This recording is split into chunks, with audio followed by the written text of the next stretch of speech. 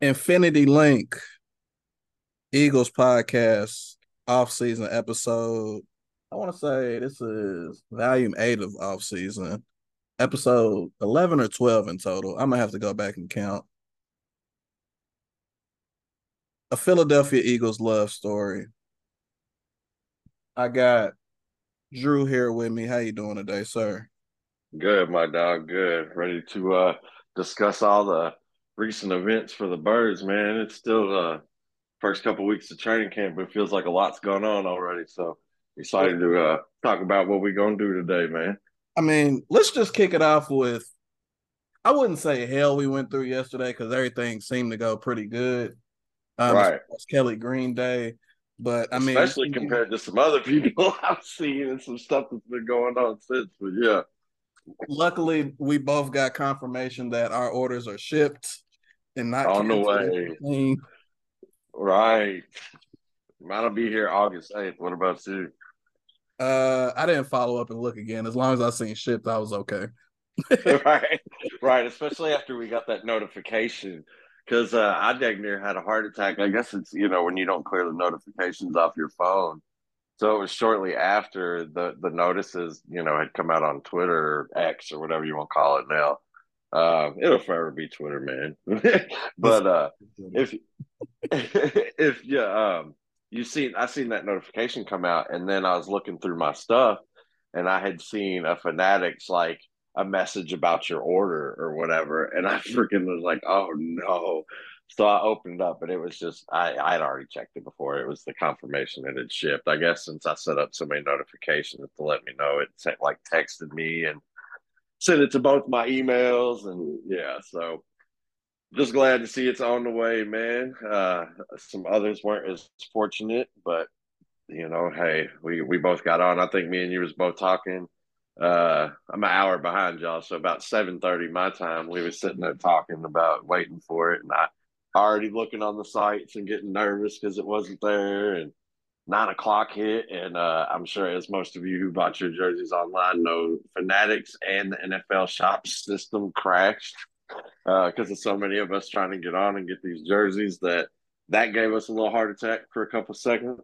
But yeah, like you said, all in all, it was we were more panicked than we needed to be. It was a pretty smooth transition. We got through, got it ordered.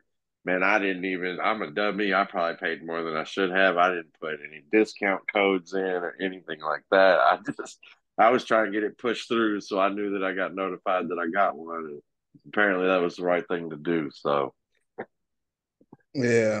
I know I got up early that day. Well, yesterday. I won't say I text you 8 in the morning, almost on the dot yesterday because I yeah, saw a picture of Jalen Hurts lock screen, the confetti falling on him as the Chiefs won the Super Bowl. And guys, the work he's putting in training camp and the reports that we've seen from all the outlets and people covering live from training camp, he seems like he's poised to make that leap into elite territory as far as a thrower.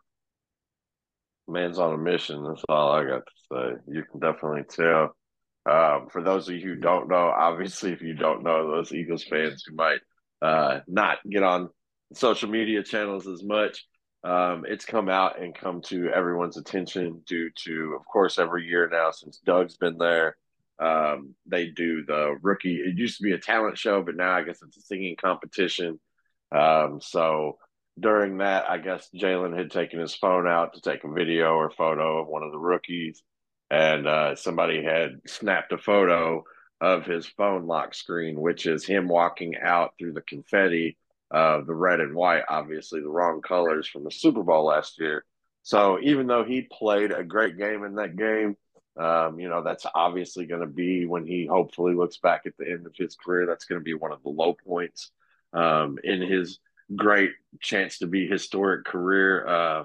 And that's just one of the examples of why, he did something similar. I believe when he was at Alabama, he had a picture on his phone of Clemson holding up the trophy as his lock screen, so that every day when he woke up, I mean, think about how often we look at our phones. So every time he goes to unlock his phone, like I got my daughter, or my daughters as my lock screen. and my phone screen. So, of course, that's what I look at all day long. But, of course, Jalen, every time he opens his phone, has to have that sting of, come on, man. I still, dude, I ain't even played Madden. I have been like all anti football ever since we lost the Super Bowl because I've been, in my little funk. To now we're back in the new year training camp. I'm starting to get all excited again and get the jitters. But man, I needed the little 3 month break that we had from the game because I think I speak for most Eagles fans when I say I was really disappointed with the way the game went out. Especially, we had the game, and if we hadn't had the game and then to end up losing it like we did, I don't know if it would hurt as bad. Um, but obviously, Jalen still has not gotten over it, and that's something that's going to motivate him and fuel him this season. And obviously, it's fueled him this off season. And if you haven't gotten the updates, like my boy Don said, the ball ain't touched the ground much when Jalen's been throwing. Now, on the contrary side, it sounds like Mariota's been having a bad camp. We'll get into that later. I think I'm going to move him to my most likely that might be a surprise cut if it continues to be the way it is for him. And of course, like I said, we'll probably get into it later, but there is some talk of some line issues there. But back to the topic of conversation with Jalen as a lock screen, man, it just goes to show that with the work he's putting in, the ball's not touching the ground. There's starting to be videos coming out of these just dimes that he's dropping in practice. And he's still through what 4 or 5 practices now. I think today was practice 4. Yep. Is that correct? Yep. Practice. So through four practices, he has not thrown one interception. Now, if you go look at all the videos around the league from the other teams, there's plenty of quarterbacks out there that are throwing picks. Some more than others. Some of them in Texas. But I mean, even there's plenty of video. Aaron Rodgers has thrown a couple, which is not unusual for him. He likes to take his chances, and he's learning a new system, etc. Which technically, I guess, is new with the offensive coordinator, but. Yeah, man. Jalen, I'm very excited to see the leap that he takes. Um, and if it's anything like last year, just think of that leap, Dom, that he made last year, and how he's moved himself into borderline elite status. What I would say is elite is his competitiveness, his ability to work, his work ethic, amongst other things. But maybe the throwing intangibles might lack in some certain areas, maybe not as much arm strength as you'd like from an elite QB, but he just has that willingness to improve and get better. So I'm excited to see how much better he is this year, man. What you think about it? What you think he's going to do this year? I'm excited because, of course, it's cemented that the receiver duo that we have is the best that we've had in our team's history. The way Smitty's footwork is looking, I see him doing the ladder drills and catching some passes. He's set to improve. Like we said on the previous episode, it's Pro Bowl or bust for him. AJ Brown, he's tired of people calling him slow, so he's going to be trying to finish a lot of plays and take those to the house. Um, Even some of the other players will look good. I've seen some good things about Covey. I've seen some good Mm-hmm. things about Joseph Nada, the rookie. I've seen some good things about Quez. So receiver room looks to be fully intact. And I was looking at some stats, and Goddard's been the most targeted receiver. Right. So Mm-hmm. Goddard's coming, and pretty much every game we go with the hot hand. It's not kind of like if you're open, Hurts is going to get it to you, but we also go with a hot hand approach. So if you're going, Hurts is going to try to keep you going and hopefully break some Right. records there. But And think about that, man. Goddard is like a top, what I'd say he's listed on most as a top 5 player in his position, right? And he is almost gets lost in the afterthought of our offense. And that's just crazy to me, because he is, and I think, like you said, I mean, he's been the most targeted throughout camp. I mean, I think there is just something to be said about when you have a reliable tight end that you can go to. Now, of course, you can overgo to him, a la Carson Wentz, Tony Romo, maybe a few other quarterbacks we can name out there. But think about that, man. Goddard being, I mean, technically, what you would call him what the third option in this offense, I would say. So imagine a top five player being the third option in the offense, and then you got a top 10 receiver who's a number two option, and then another top 10 receiver who is, of course, your one option. That's just crazy, man. Most teams have like one or two of those players. We've got one at every position and a couple at one. Yeah. And something that we haven't done a lot in the past is kind of throw to the running back. But I foresee, of course, with Swift and Kenny G back there, Hurts is going to be feeling a lot more comfortable of dumping the ball off. Don't get me wrong. Booby had some moments as a receiving back, especially his Right. rookie year. But Mm-hmm. it kind of regressed after his rookie year, and he caught less. It was less receiving yards and things like He that. dropped more. Well, and I mean, and I wish him absolutely well. And he was one of my favorite players, one of my favorite draft picks of all time for the Eagles. Just being where he came out of, and the energy and passion he showed, and just how even through that coaching change, you didn't hear much negative about him personality wise. The negative stuff that came out on Booby was, of course, before last year. Can he hang on to the ball? That kind of started rearing its head again at the end of the season. But I mean, literally, he had what, like one fumble all year last year, I think, that got recorded as far as the regular season goes. So he showed up a lot. But he didn't. That was one thing we lacked, and that was where you would see Boston Scott get in more, and even Kenny Gainwell, I thought, started to improve more in there. But it almost became a notice that if um, Miles wasn't in our backfield, that there was a chance that that we weren't gonna, we weren't throwing to him if he was in the game, basically. And Right. most teams knew that and could pick up on that. And I think you will see that be different. Even from what I heard, even Penny has not as he's a bruiser back. He's not somebody you think about sending out in passes, but they've had him out doing drills, and he's even opened a couple people's eyes with his ability. And that's a big thing coming out of our running backs room right now, is that they're doing very, very well. And Swift, obviously, is almost getting the elite status there. You got to pump the brakes on that. But that they're amazed at how good of a pass catcher he is. He's basically like another wide receiver coming out of the backfield. And that just makes an even potent offense more potent. It just gives you another wrinkle, another ripple, another something to think about. And we've all seen Swift when he can stay healthy. He has that explosive potential. I mean, we saw him in the game against us score what, two, three touchdowns against us. Yes, sir. So, we know he's got it. It's just, can he stay healthy? And that's the only thing that worries me about our running back room, is we have two running backs who it seems like we're going to depend on a lot for this year, that have that issue of when they're healthy, they're great. They're top 20 running backs in the league. But when they're not, they're no use. They spend a lot of seasons on the injured list, and we don't want to see. How injuries can derail a season. Of course, running backs are not viewed as an important position anymore. Check out our last podcast; we spoke about that exclusively. But it's just one of those things, man. It'll be interesting to see how it plays out. Yes, sir. For all the fans that don't know, I might actually mess up the weeks here. But week 7, I know is the Dolphins game. We'll be wearing Kelly Green.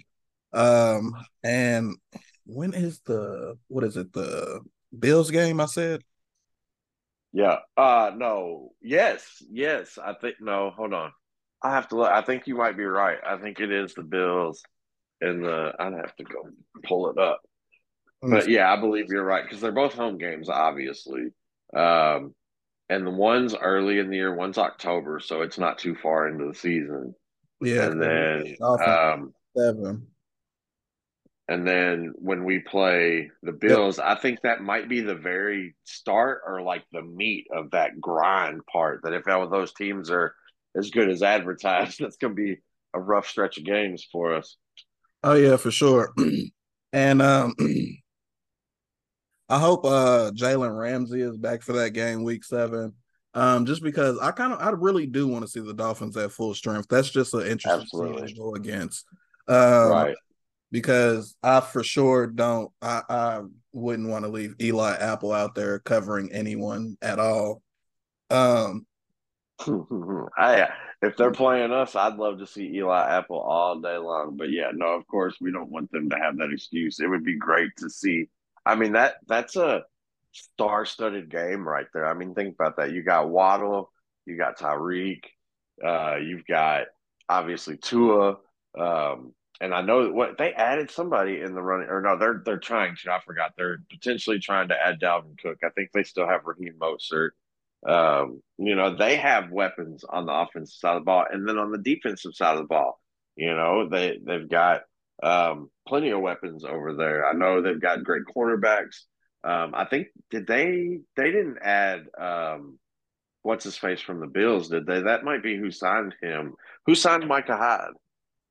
I would have to look that up.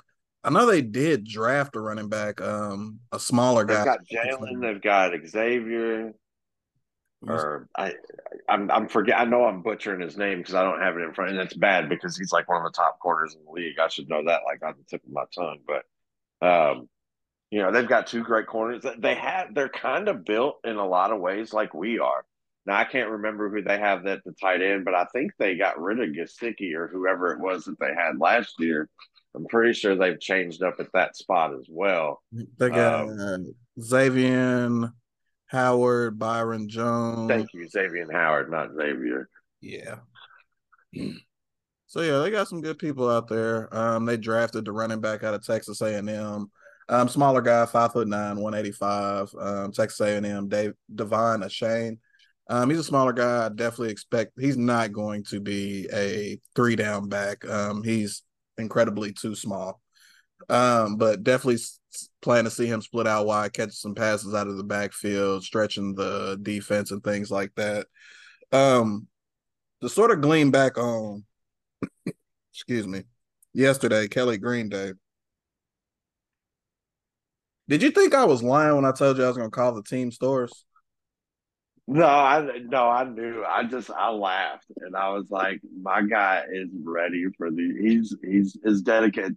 It's nice to know that there's somebody outside of Philly that is as dedicated to the Eagles as I am. I checked out. Shout out to our boy Sean Gurton. I checked with him, and I mean he had heard about all the commotion, but I guess his son's already gotten him a Randall Cunningham Kelly Green jersey, so he's got his Kelly Green kind of before all this came out. So like we've talked about, hell, I've done bought new shoes. I've got the Kelly Green hat already that I had last year. I've got the jacket that I had last year. So it almost imprints my Infinity Link collection. Basically, I'm gonna collect my fifth Infinity Link stone when this jersey arrives here in a few short days. So, man, that was crazy. And I mean, I feel like we didn't do enough justice to it. We got to speak on that a little bit. There were thousands, and you guys got to realize there was 3 different locations that these jerseys were sold at as far as in Pennsylvania goes. Yeah. 3 different pro stores, and they all had thousands of people ready there to buy the jerseys. Another one of the guys that does a lot of Philly promotion, MW Wright Productions, dude that does Eagles, bitch. He's hilarious, man. Check him out if you haven't heard him before. But yeah, man, he even went out there and he did a big old. I meant to send you the video. He did a big old nope. Like he got out there. I think he went to the actual stadium, and he got out there and he was like, he looked at the line. And he was like, man, I got shit to do today. He was like, there's no way I'm standing here. He's like, these people are going to be here for 5, 6 hours to get a Kelly Green jersey. And I mean, they were tailgating, dude. The first people were arriving there. I think the first guy that got the pole position said he got there at 3:25 in the morning just to get a Kelly Green Eagles jersey. And I mean, this wasn't on a Saturday or a Friday, which is normally a day people can get out of work or anything like that. This was on a Monday morning, man. Like just wild how it came out and how many people showed out, and the online sales obviously went crazy. So I mean, you had I mean, Hurts is the number one selling jersey in the NFL. And it's not just his jersey, period. It's the Kelly Green Hurts jersey. Quickly became the number one selling jersey in the NFL. So shout out to Eagles fans, man. We're everywhere. We're deep. We love our squad. And it also shows, man, there's a lot of people out there that really dig and vibe with what Jalen Hurts is and what he's all about, and, where he comes from and his work ethic and just how he believes and always putting the work in, and just all the what he's probably got about 15 quotes that he could trademark by now. He needs to go on and trademark that rinse due unless he took it from somebody else, because you hear so many people using that one now. But just a great show out for the city of Philadelphia and our fan base, and the Philadelphia Eagles organization, man. Shout out to Eagles fans everywhere. Want to ask you a quick question though before I shut myself up. Did you see Quez Watkins' comments that he? I think it might have been today I'm that he elite. made these comments. He says he is elite. He's elite. I love the energy. Now, Quez, I'm gonna tell you the same thing I said when Dak Prescott came out and said 10 interceptions or less. You're gonna have to show me, man. I mean, I like you. I back you. I truly believe you can be an elite receiver. And I like that you say and you have that mentality that you are. So, man, go out and ball out this year. You really unlock our offense if you get going. And now teams have to start worrying about you as well, and have to keep a safety deep because they're afraid you're going to burn. And if you use those hands you've been having, I know you can make those contested grabs over the middle. I'll give you the benefit of the doubt because it was Minshew, different style quarterback. Ball comes out differently, whatever. But you know better than some of the balls that you lost and dropped last year, man. So I love the talk, but hey, man, now that you put that target on yourself and you doubled down, I seen the tweet you made when everybody started talking about it, and you talked about you said what you said. So show me, man. I'm ready because I'd be all for it, Quest. Yeah. After the last episode, there's something I wanted to leave us with, but actually last episode was one of our shorter episodes and we jam-packed a lot of stuff in there. Just for Man, all the that felt like a listeners, long. yeah, just for all the listeners, we didn't do no notes. There's not going to be any wowing numbers or any crazy backstories this episode. This is all going off the whim. The only thing that we actually even planned to talk about was Drew. I'm actually going to kick us to you first. Okay. Who do you think is the offensive X factor for this team heading into the season? And you can literally choose anyone that you want. You can choose yourself if you like. Oh, so there's a lot of options to choose from. You could obviously go with right guard. That's going to be a big X factor for us this season. But I mean, we've talked about a couple guys recently. Dallas Goddard's an option. Quez is an option for X factor. You have Swift in the backfield, and now what I believe is, people have their own definition of X factor, but what I feel is the definition of the X factor is the player who is not the star player. So you can't go to Jalen, you can't go to AJ or Devontae. It's hard to go to Dallas because of his recognition. You can't go to Kelsey or Lane, because they're all in their stars. It's somebody who is not expected to put up and make sure that the team wins the game. So I'm gonna have to go with Quez. I feel like I just said, like he is the X factor, man. If he can open himself up as a consistent threat, I mean, dude, it's gonna make 10. And think about that. We're technically our offense has normally been a predicated offense. I think that is a big change you will see this year. I think you started to see Nick try to do it more last year, but I think you're going to see a lot more passing in this offense. Now, I think what they'll do is they'll throw to get the lead. They'll use the explosive and big plays to get ahead. They'll mix the run in, of course, to keep the defense honest, but you'll see more of the running coming once we have our lead. Once we've got up a couple scores and now we get the ball back after a defensive stop and we're trying to eat up some clock on our next drive. But I really see the offense opening up from that perspective this year. So if Quez can do what I know he's capable of and what he's out there saying he's capable of, he'll absolutely be the X factor for this offense this year. What you got for us?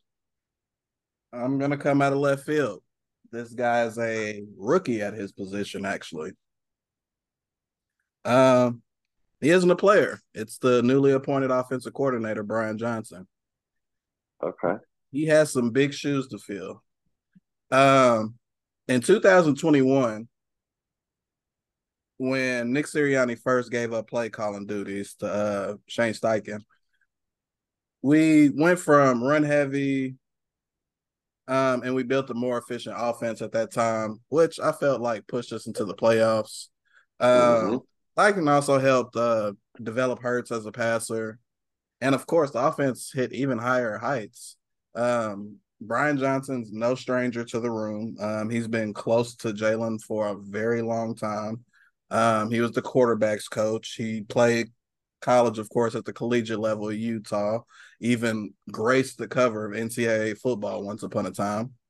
Mm-hmm. Um, he's definitely played a significant role in Hurst's development, but now he's the first time coordinator and a play caller. So that's going to be a different wrinkle.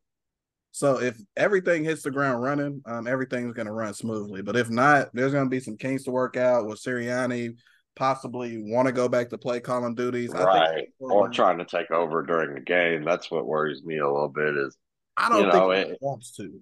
I think he has full right. faith in the guy. Sirianni just wants to manage the team and let every coordinator do their job. He doesn't want to micromanage anyone. Everyone I he agree. hired I is think he found out last year he really loves that. I mean, look at how much his personality came out last year on the field, yeah, just during games. And that's because, I mean, now think about that. When you're a coordinator and you don't have time to shake your face at the camera when you make a big play or things like that. You got to get on immediately to the next play. You start with the next probabilities and statistics and all the things that those guys go through. I really like that pick. Another popular one could be Sean Desai. Like I said, if there was a perfect guy to interview for Philly, he would definitely be it because he says everything about our defense that just embodies what we've always wanted to see. If he truly brings what he says, we will have. I'm gonna go out on a limb here. We will have the best defense we've had since Jim Johnson. If he brings the type of defense he says he's wanting to bring, with that hits you in the mouth, your quarterback is constantly confused and looking where the blitz is coming from and who's dropping back so there's a lot that he's talking about. And then you're afraid, the one thing those defenses do that we did not do consistently last year, that it was our Achilles heel for much of the season, was stop the run. Those defenses, that's the first thing they take away from you, especially in the Jim Johnson days. Think about that. That's how we used to beat you. We took away the run. You weren't running the ball on us. And then when you tried to throw, we had corners back there, all pro corners, ready to eat you up. Same situation we have now. Get that run in the mouth. I know it's a little bit different of a game now. They don't run as much as they used to. The run is used a little more to set up the pass more than anything. But that's you cut that head of the snake off first, because one thing that can keep bad teams in a football game is being able to run the football. And you saw that time and time again last year with bad teams staying in the game with us because we couldn't stop them from running. yeah, absolutely. A little more tidbits back into Brian Johnson. We've spoke about this previously, but he's no stranger to being an offensive coordinator. He just hasn't done it at the pro level. At Utah, Right. he was offensive coordinator and quarterbacks coach. At Mississippi State, he helped push Dak to earning all SEC honors, where he was a quarterbacks coach. He was an offensive coordinator at Houston and also a quarterbacks coach there. And also, he was an offensive coordinator. Wait, yeah, he was a quarterbacks coach, and then he was promoted to offensive coordinator at Florida, where he Yeah, I helped. was gonna say I knew he was at Florida. Yeah, and two guys that came from there out of that particular system, Kyle Trask and Kyle Pitts, who's now in the NFL. Kyle Pitts is more widely known. Some people hate him for last year's fantasy output. It is what it is, but he's an amazing talent nonetheless, and one of the Oh, top. absolutely, absolutely. I mean, think about who. I mean, come on, guys. We know how it goes. You can be mad at Kyle Pitts all you want, but look at the team he's playing on. They're expected to be pretty improved this year. I'm interested. I think we both have a friend we know that's a pretty big fan of him. I was talking to him the other day, and he said he expected maybe fringe playoffs this year. He's got pretty high hopes for the Falcons. I told him, slow your roll a little bit, man. Your offensive line's still leaking, but he brought up some good points to me. They still had some good rushing numbers, even behind the poor offensive line last year. They've added some nice pieces. So we'll see how much improved they are. But of course, this is not the Falcons podcast. This is the Infinity Link podcast where we're all about the Eagles. So let's get back at it. Hold on, I'm gonna flip it. Kyle Pitts, if you happen to come across these airwaves at the end of your rookie year, test free agency. He was born right in Philadelphia. We love to have you eventually. We got Goddard Fact. right now. We love to add you eventually on down the line. We So love 12 personnel, man. We yeah, love 12 personnel, just and be open wouldn't to nothing it. be sweeter. And the only bad thing is, there's no way we could pay those two. They'll both be Goddard's ready for his money. That's another discussion for the off season. And that's one of the things, and I'm sure we'll go into this as a topic on the next show. Yeah. But how do you feel about this statement, man? This is almost like it feels, I'm getting the feeling like it's like a last dance type of year. Obviously, not for our players who are going to be who are younger and are slated to be here and be faces of franchise for a while. We do have a core four that, besides one of them, I could really see all of them. That, especially if we do what we're all hoping we do this year, I could see them all hanging them up. So, do you see this as a last dance? I mean, we got older corners who are, 3 years from now, I doubt both of them are still here. What do you think? Last dance? I do, but with some of the guys that we have, especially the guys that have been here pretty much since the beginning of their careers, such as let's say Fletch, I definitely see him joining the coaching ranks eventually. Yeah. Brandon Graham for sure. He has the makings to be an amazing coach. Whether it's a positional coach, I think. I hope he stays with the organization when he's going to be one of the guys that you'll miss the most. He's always got a smile. He's funny as hell. Um, I and am. then on game days he's an animal. He's kept us laughing for, I mean, what, 15 years now basically. Uh, with all he's saying to these offensive linemen and running backs and quarterbacks. So I sure hope we keep him around. Yeah. So some guys. Cornerback room, not so sure about that. I'd love to keep everyone around, but obviously, as we've seen going into this past off season, you just can't afford to keep everyone, especially when people kind of outperform their contracts, which I'm also going to Mm. segue into this next topic. Um, some dumbass reporter asked Hassan Reddick what he thinks about his contract today. And of course, he's ranked, I think, 24th as far as like edge rushers. And of Mm-hmm. course, including the playoffs, he had the most sacks last year. Regular season, Right. Nick Bosa finished on top, and Reddick was third, but playoff stats included, Reddick finished with the most sacks. So I know he's proven he's elite. Um, Right. and I'm pretty sure Howie's going to have to figure out something, especially if he's going to want to keep that guy around, um, to redo something with his contract, open up, and just rework his contract. Because that's a guy I certainly want to keep. Temple, Changed our defense, man. yeah, Changed our defense last year. Temple guy. The speed's amazing. He can stay around and teach the edge rushers. Most importantly, Nolan Smith, like some of the nuances of the game that you just learn through reps, such as like how Fletcher Cox is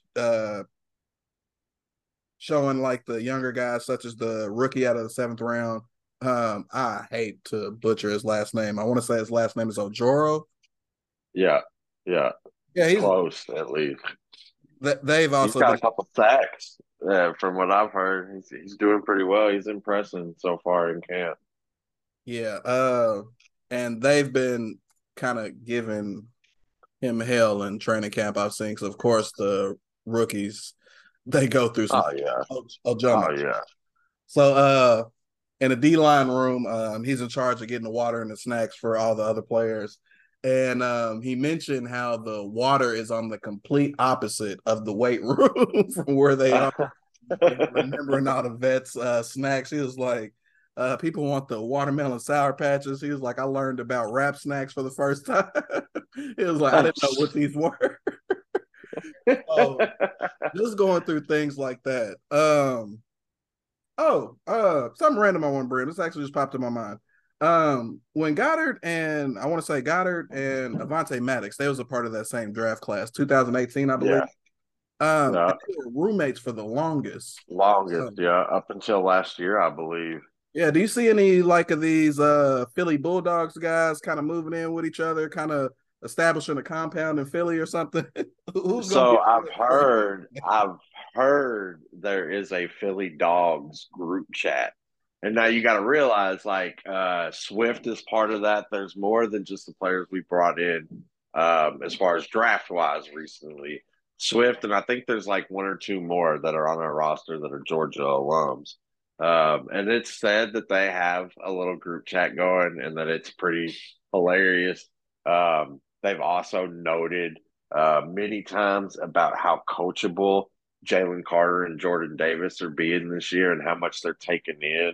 There was talk recently about so Jordan Davis. There was a lot of talk in the offseason that he shed weight or that he looked like he was thinner. Well, Jordan Davis clarified that for us the other day. He is still 340, 345, which is what he was last year. He is just leaner because he is eating different. He is training different. He is learning basically how to be in the NFL.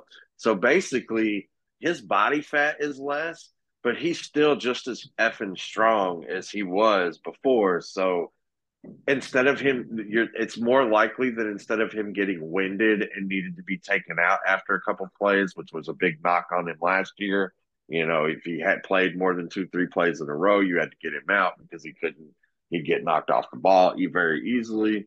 So to see that there's two things that young guy does in the NFL when he comes in, gets all this money.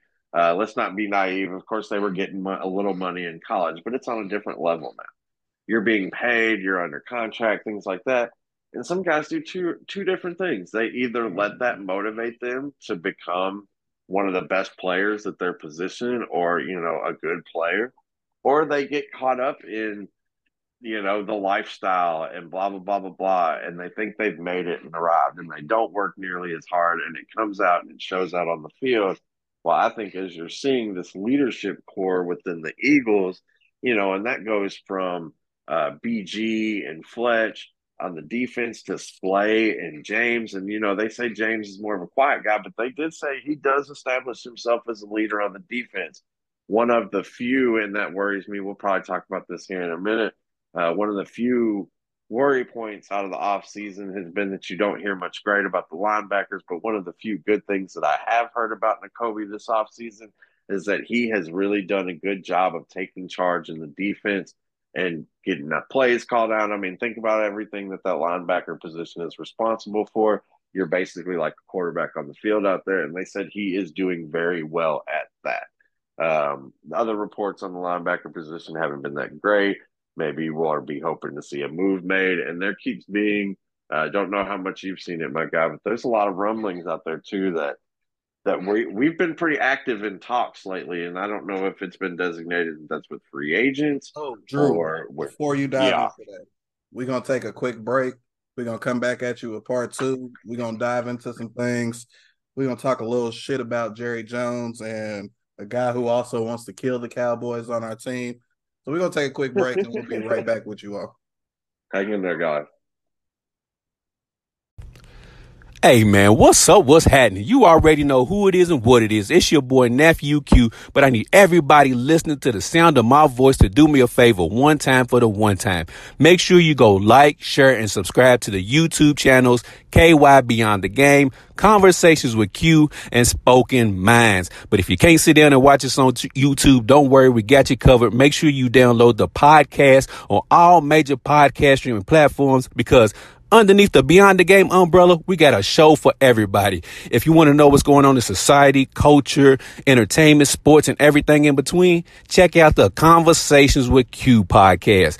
If you're a North Carolina fan, my dude Don J got you covered with the Hills Have Eyes podcast about all things North Carolina basketball related. If you're struggling in your relationship, want some relationship advice, or you just want to hear some daily talk about things going on in society, check out our He Said, She Said podcast. Fantasy football owners, hey, we got a podcast for you too with our We So KY Fantasy Football podcast that keeps you up to date with the best fantasy football league in America. Well, not just America, the world, and also keeps you up to date with what's going on in the fantasy football world. Hey, if you want to show about entertainment and sports, we got you covered with the Spoken Minds podcast hosted by Chris Jones and Ike Byrne, talking about sports and entertainment in a way that you've never ever heard before.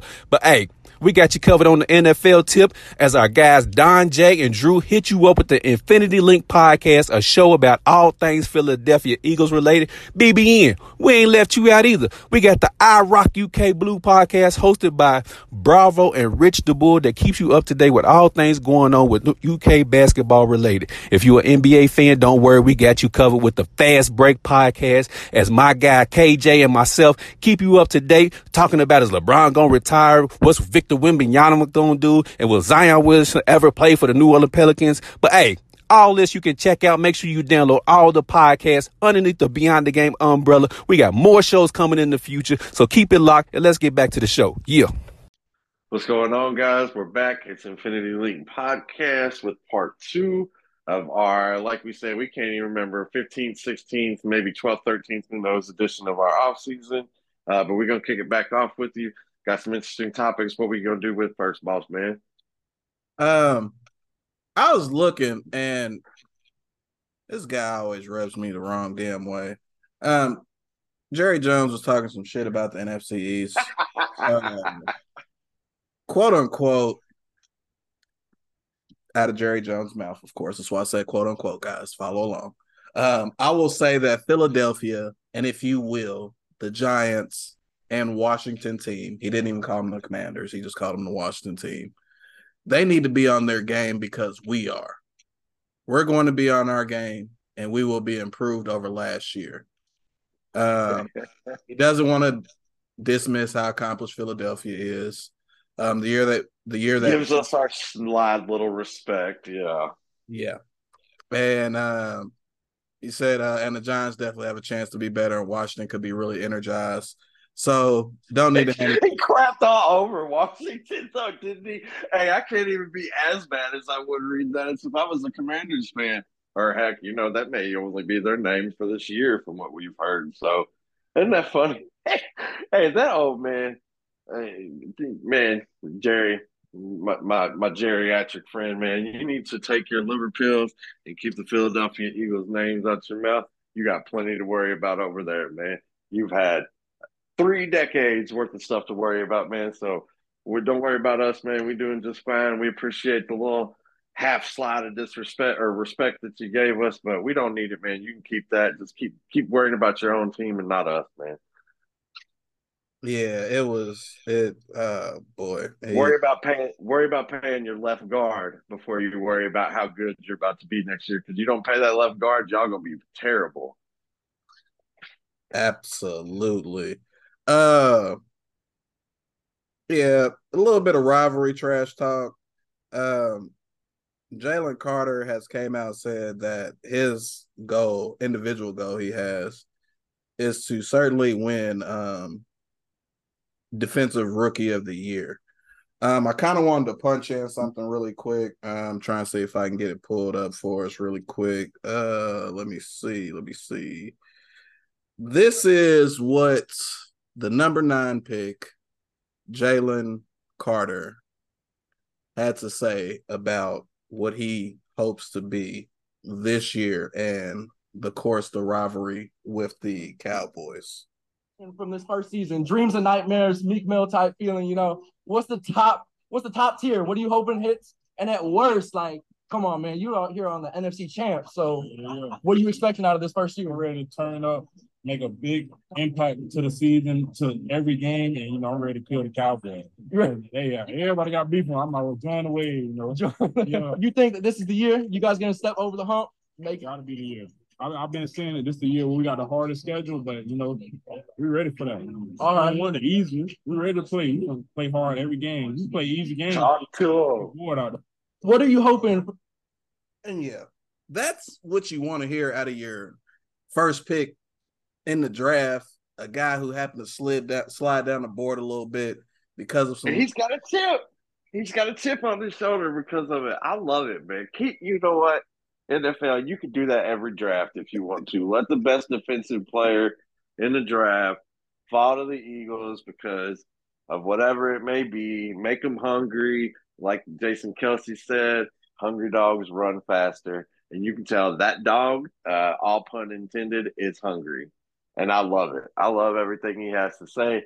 It's funny to get your little Cowboys quirks in. And if you notice, that came a couple days after Mr. Parsons' comments that he liked to make, where he said they were the best team in the NFC East, and that we lost Javon Hargrave, so they're better than us because we lost Javon Hargrave.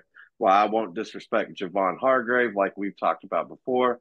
He was kind of detrimental in our running game. He was the numbers show out that he was a decent part of the reason we couldn't stop the run this year. So it's always good to get younger at that position and to have someone hungry that's ready to respond to somebody who has already established himself in the league like that. I love it. Keep being you, Jalen Carter, and play your ass off, man. We're ready for it. Philadelphia, love you. You play your ass off. Keep yourself out of trouble, man. Bring us a chip. You'll be a king in the city. Yes, sir. And to the merchandising team, can y'all get me a Kelly Green, Jalen Carter jersey? That was going to be my pick. But me and Drew both went with Jalen Hurts. Can't go wrong there. No, can't. I need a Jalen Carter, Kelly Green jersey. I've seen that y'all have some of the authentic on-field ones loading on Nike. I believe the picture you sent me, Drew, was Jalen and AJ. I need a Jalen Carter, Kelly Green. It can be heat press. I don't care. I want this guy's jersey. I like his energy.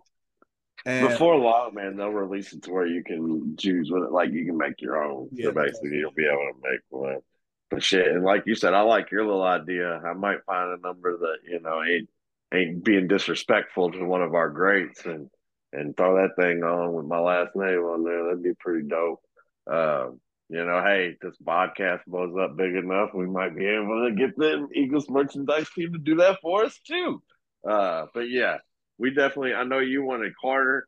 I can't lie, man. That Dallas Goddard jersey, something about that '88, man. That looks incredible on Kelly. That motherfucker was looking damn sexy, and I looked at it for a little while, and I had to talk myself out of it. And Dallas Goddard, I love you, no disrespect to you, but I told myself that I was going to curse you, and that if I bought your jersey, that you wouldn't be on the team in a couple of years, and I'd be pissed off about it.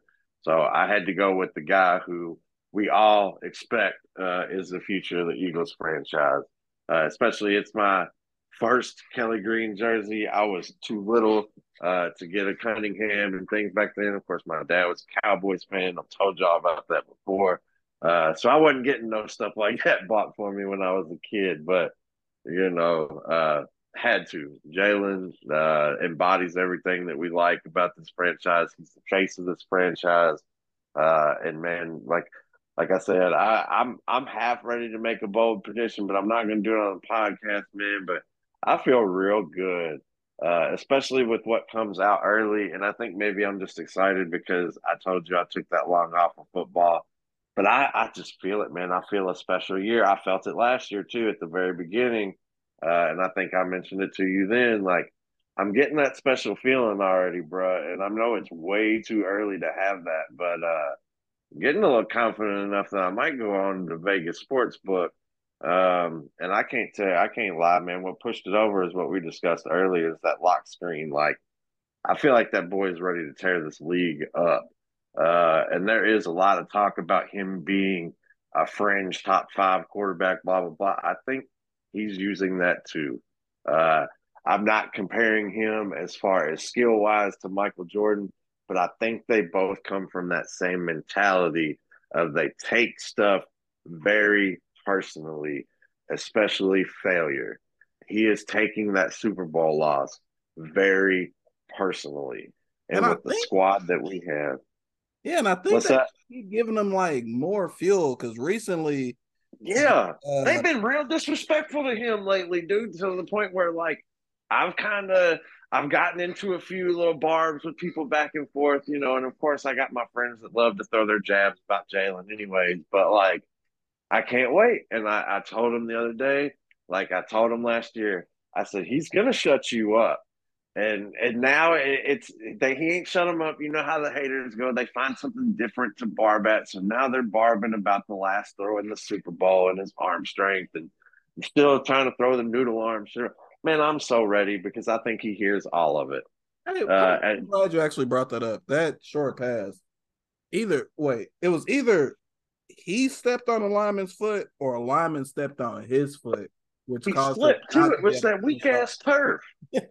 I've seen the photo. Like I've watched it now 3 times, and I'll have to go find it and show it to you, dog. They have the perfect angle. It's the behind one where you can see like. So yeah, he steps funny on his front foot, like you said. He steps on something, but when he goes to plant that back one because his front one wasn't right, his back slips out a little bit when he makes the throw. I mean, it's slight. It's almost enough that you could be like, oh yeah, right. But you can tell, and if you've ever slipped playing in cleats before, you know what that shit feels like, and you see it, and you see he just starts shaking his head. He knew it when he threw. He said, "Damn it!" Uh, it is what it is, man. Like I said, that was his last throw in an NFL game. I can't wait to see his next one. Yeah. Recently, there was a tier list of quarterbacks that came out that was voted on by the NFL coaches and executives. Tier 1, leading the pack, we got Patrick Mahomes at number 1. You got Joe Burrow number 2, Josh Allen 3, Aaron Rodgers 4, and Justin Herbert at 5 to round out tier 1. Tier 2, Jalen Hurts at 6, Lamar Jackson at 7, T-Law, Trevor Lawrence, Dak Prescott, Matthew Stafford, Deshaun Watson, and Kirk Cousins. So, Mr. Hurts, Jalen Hurts, that is, we would love to get you on the show. Eventually, I am going to start harassing you on Twitter to Oh, try bro, to get you on. bro, you wouldn't be able to have me in here, dog. I'd have a heart attack for real. Like if he had ever agreed, and I know the likelihood of that is like snowball's chance in hell. But oh my god, bro, like I'm gonna start. I'll be damn near 40 years old in November. I'll be 38 years old in November, and I would literally like fangirl way too bad to even be able to be on the conversation, man. He'd be like, get this dude out of here. I can't talk to you. I'd Yeah. be like, Jalen, I believed in you the whole time. I'm gonna love you. Oh man. Oh man. So, Jalen, if this comes across your sound waves, Coach Brian Johnson, if this happens to come across your sound waves, executives and coaches believe there are 5 quarterbacks better than Jalen Hurts. 2, I will wholeheartedly put ahead of him, which is Patrick Mahomes and Joe Burrow. Mm-hmm. The At rest this of stage them, of their career. The rest of them, and I feel like I'm not even gonna lie. I feel like they was disrespectful to Lamar too, just because he was hurt. Like they put somebody that missed just as much time as him last year and had worse numbers ahead of him. How do you do that? Because he missed the end of the season, so it's what you remember the most, so you're gonna bump it down. It just shows, and what's sad about that is the NFL executives and what owners, right? Yeah. No, there was coaches and executives. I'm not sure if owners Coaches was and included in executives. there. Possibly, but yeah. And Philadelphia Eagles podcast again, but birds of a like feather, I should say, flock together. Lamar Jackson has won 70% of his games, so he's a certified Come on, man. Come on, man. ex The offensive disrespect that coordinator. guy gets is unreal. I would say that is like, and Jalen, you've already surpassed what people want him to do, but I just want to see how quickly they'll forget about, I mean, just a few years ago, Lamar was the MVP. People were rating him next to Tom Brady as the number 2 quarterback in the NFL and the heir apparent, like right before Pat Mahomes went on his little tear. So, how quickly, man, they'll forget about you. So remember that, Jalen. Yeah. Uh, Jalen Carter, take it easy on the offensive lineman. Iron sharpens iron, but Hey, those Yeah, are you teammates you you're can't kill abusing. them in practice, bro. Right? We got to have them for the season, big dog. Do what you got to do, but and I feel now I'll be interested. Obviously, it's the very start. We're 4 practices in, but one of the things, Sirianni, that seems to be different about this year than last year, and it worries me a slight bit, only from if the veterans don't go along with it standpoint. But it seems like the practices have been more intense to start this training camp than they were last year. Last year, Sirianni was still that likable guy, getting the respect of his team and its leaders.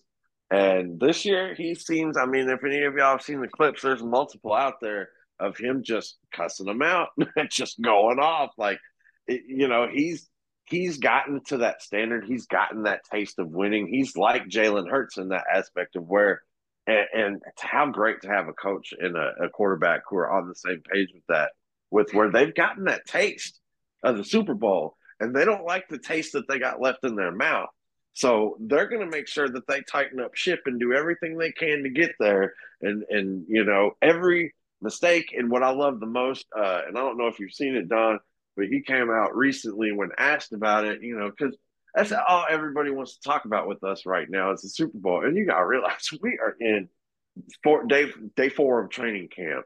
And that's what he said. He said this is about the next day. So his focus is obviously in the right place. He's not, obviously the goal is to get back to the Super Bowl and win the Super Bowl this year, but he knows to do that and to get there, you got to get through day 5 of training camp next. So I do love to see that. It seems like, at least as far as from a media standpoint, the right things are being said. They're not giving out billboard material like we just spoke on with Jerry Jones, where they're talking about other teams. Um, the most that's been said lately is, I don't know if you've seen this, and if we did talk about it in another pod, AJ Brown's still obviously upset with the holding call that was made in the Super Bowl. He mentioned that recently on a podcast he was doing. And shout out AJ, if you ever want to come on ours, man, we'd love to have you on this one too. I forget what I seen on Twitter. He was working out with a DB, or it was just like I think the podcast that you're mentioning, the dude was just trying to guard him. He was like, "Is that holding?" He was like, "Yeah." He was like, "Yeah, they don't call that. They never call that unless it was Except the in Super the Bowl." Super Bowl. Yep. Yep. You can see he's still mad about that. And I mean, dude, we've went over it. We've discussed it on this podcast. It's the new season. It's definitely time to move on from it. But I'm still, man, you say what you want. I'm still salty about that call. I feel like that is not a call you make in that situation, in that game, because it was not egregious, man. Was it the right call to make? I won't argue with you after seeing enough film. Yes. Is that a call you make at that position in the game? I will stand on my casket screaming that holding call was bullshit. And that's just how I feel, man. So you don't make that call in that situation. Was it the right call? Yes. That's why I'm not going to continue crying about it. But like I said, I say on my deathbed, you can have me with Alzheimer's and dementia and no shot slap to anybody who did. But shit, I will remember till the day I die that damn holding call. Yeah, man.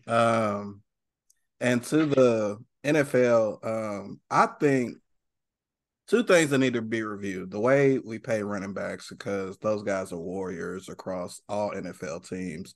We need to figure out their pay scale. Just a little tidbit there. Not going to harp too much on it. Right. Secondly, Right. we need to start hosting this biggest game of the year where numerous sponsor pays millions upon millions of dollars for commercial slots and things like that, which actually commercials have kind of gotten worse. We need to pick back up on that too. But start playing these games back on real grass, because the season before, unfortunately, we seen Odell. He tore his ACL in that game. Players were slipping in that game. Probably not as bad as the Eagles Chiefs game, but on both sides of Don't the get me ball, started, both bro. teams had to deal with it. But it really took away what was the focal point of our team, which was the pass rush. All year, people feared going against our pass rush, the You rotation. know who Peter King is, don't you? Huh? You know who Peter King is, don't you? Yeah. The dude, NFL Films dude that's done it for. Have you seen? He may have just said this today. Did you see what he said? No, I didn't. Fill me in. He said, had that field not been in that condition, we would likely be talking about the Philadelphia Eagles as world champions, trying to repeat this year. And that's from a dude who has put together film of the NFL for what, bro? Like 40 years, 30, Longer than 40 I've been years? alive, for sure. Right, right. That man has been doing his job longer than we have both been alive. And I, like just I said earlier, will be 38 in November. So the proof is there, man. I don't have to keep talking about it. Of course, the more we keep talking about it and harping about it, everybody else wants to say, oh, big babies. And, the Chiefs fans are the first ones to say we had to play on that field too. Yes, you did. But your pass rush wasn't elite. Your offensive line, that while they were improved and they were a good offensive line, they weren't that good. And I'm not going to front you. They're not anything compared to ours. And with the depth and everything of our pass rush, I mean, dude, you saw plenty of plays. There's plenty of them out there where you look at the play, you look at the breakdown of how the play starts, and you screenshot it real quick of like the first maybe 2 seconds after the snap. Yeah. Hassan in multiple clips. I think even Jordan Davis was in a clip or two of where they had clearly beaten the offensive lineman and should have went in to hit Mahomes and slipped. Yep. And I'm sure you've seen them. They're all over Twitter. How do you think this play ends? A, sack, B, this, C, D, D, whatever. And they all are plays that we slipped and fell on. Come on, man. And then what was more disrespectful than anything and really kind of jarred it all up for me was when the NFL tried to come out and say that it was the players' fault for not listening to the cleats they were advised to wear. Are you kidding me? A player that don't even play for us and has had nothing good to say about us in the offseason even admitted he wore 4 different pairs. And he And even says, had that field been different, we would have won that game. and as Philadelphia Eagles fans worldwide, one thing we're gonna do, whether it's ourselves, a player on the team, a coach, we're going to hold you accountable. Mr. Carson Wentz, Right. not being a leader in the locker room, several reports on that. Coaches in the past, like players in the past, like if you're not doing what you need to do, we're going to call you out. Fan favorite, leader of the team, highest contract, whatever. If we see you're not doing what the fuck you're supposed to be doing, we're calling you out on it. Absolutely. We're realists at the beginning That's of the that's day. that's why if you're a prima donna, you don't work in our fan base. And that may be, and I hate to joke about it and give him any more time as an Eagle than we've given him on this podcast.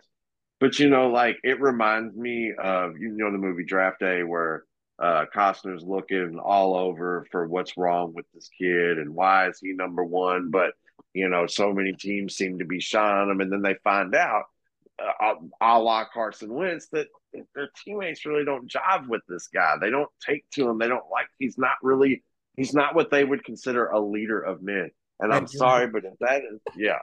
I think we've seen how much the team thought of him when we faced the Commanders. Right. Beat the snot. Dude, I know you've seen that post. It took me all I could. That was part one of the Hurts disrespect today that really caused that little outburst I just had a few minutes ago about him.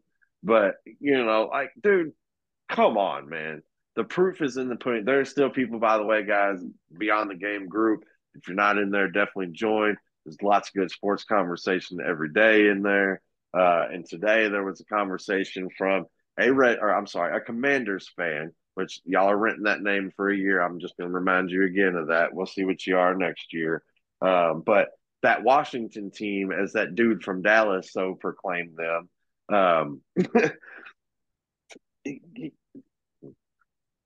you know,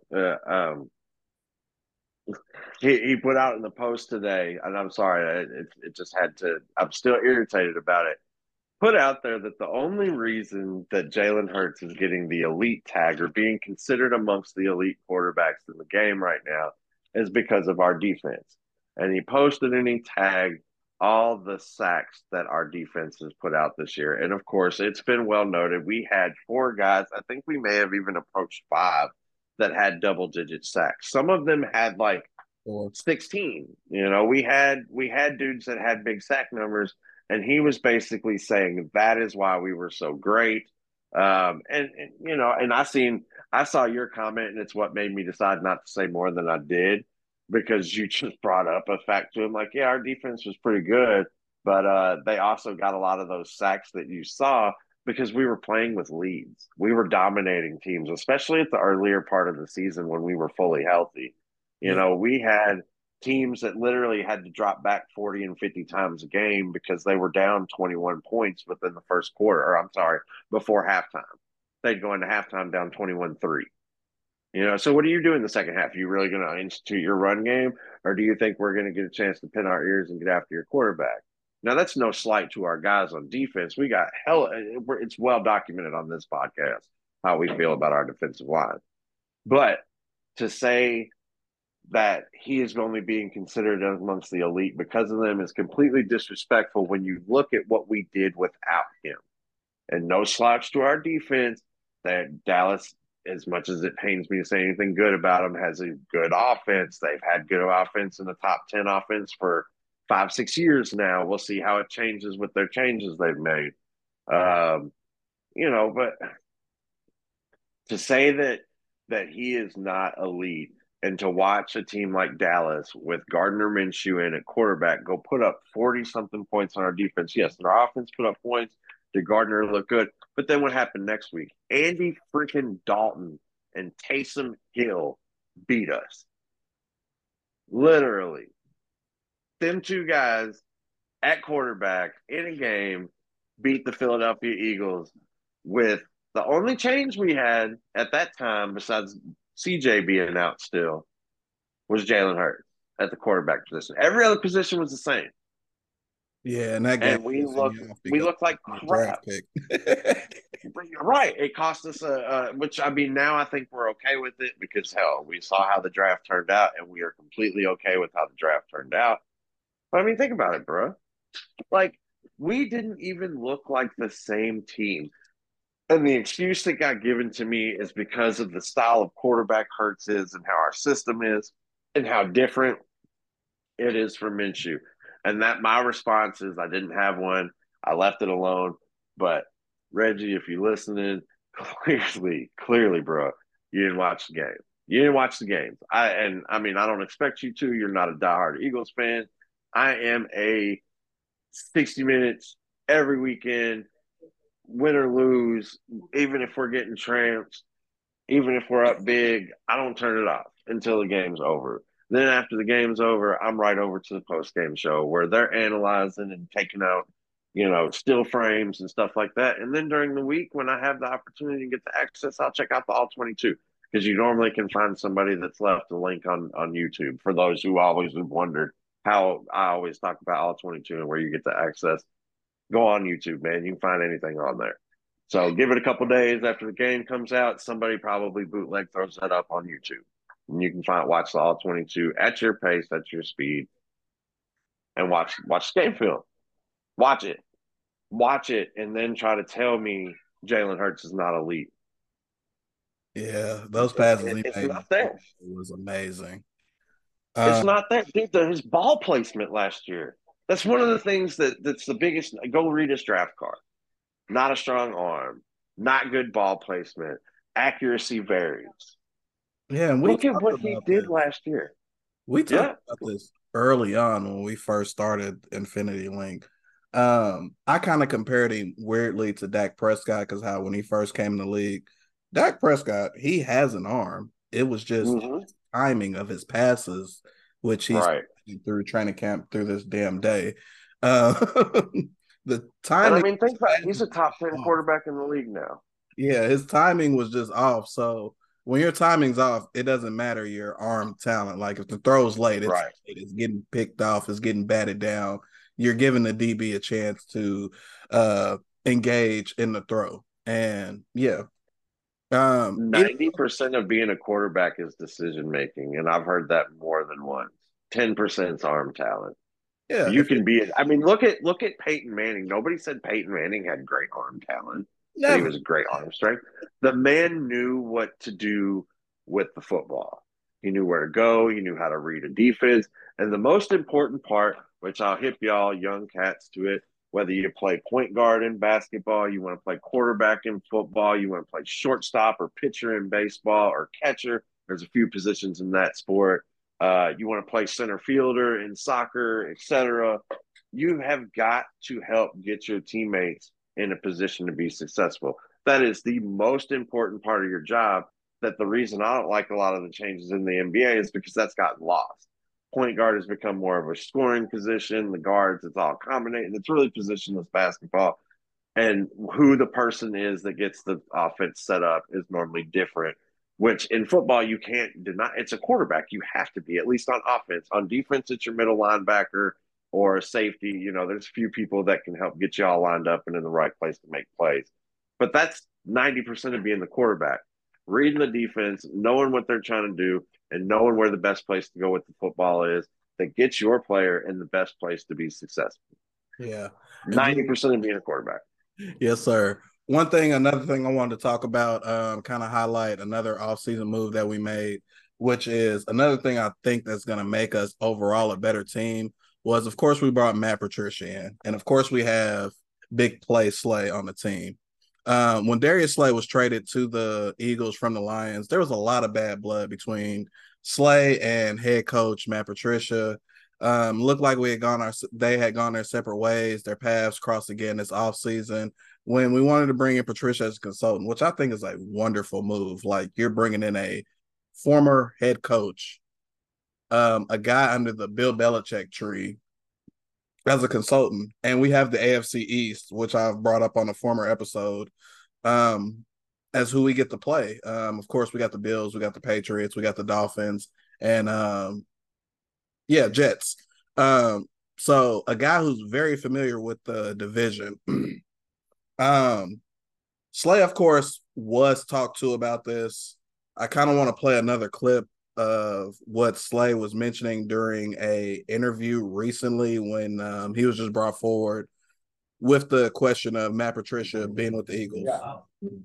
What can they talk to you about that beforehand? What if you interacted? Like, how did you guys relate? Oh yeah, we talked. We talked about it. During the off season. You know, they called me and I was like, it's cool with me. You know, because I want to do what's best for the organization. You know, I always tell guys they can rent a seat.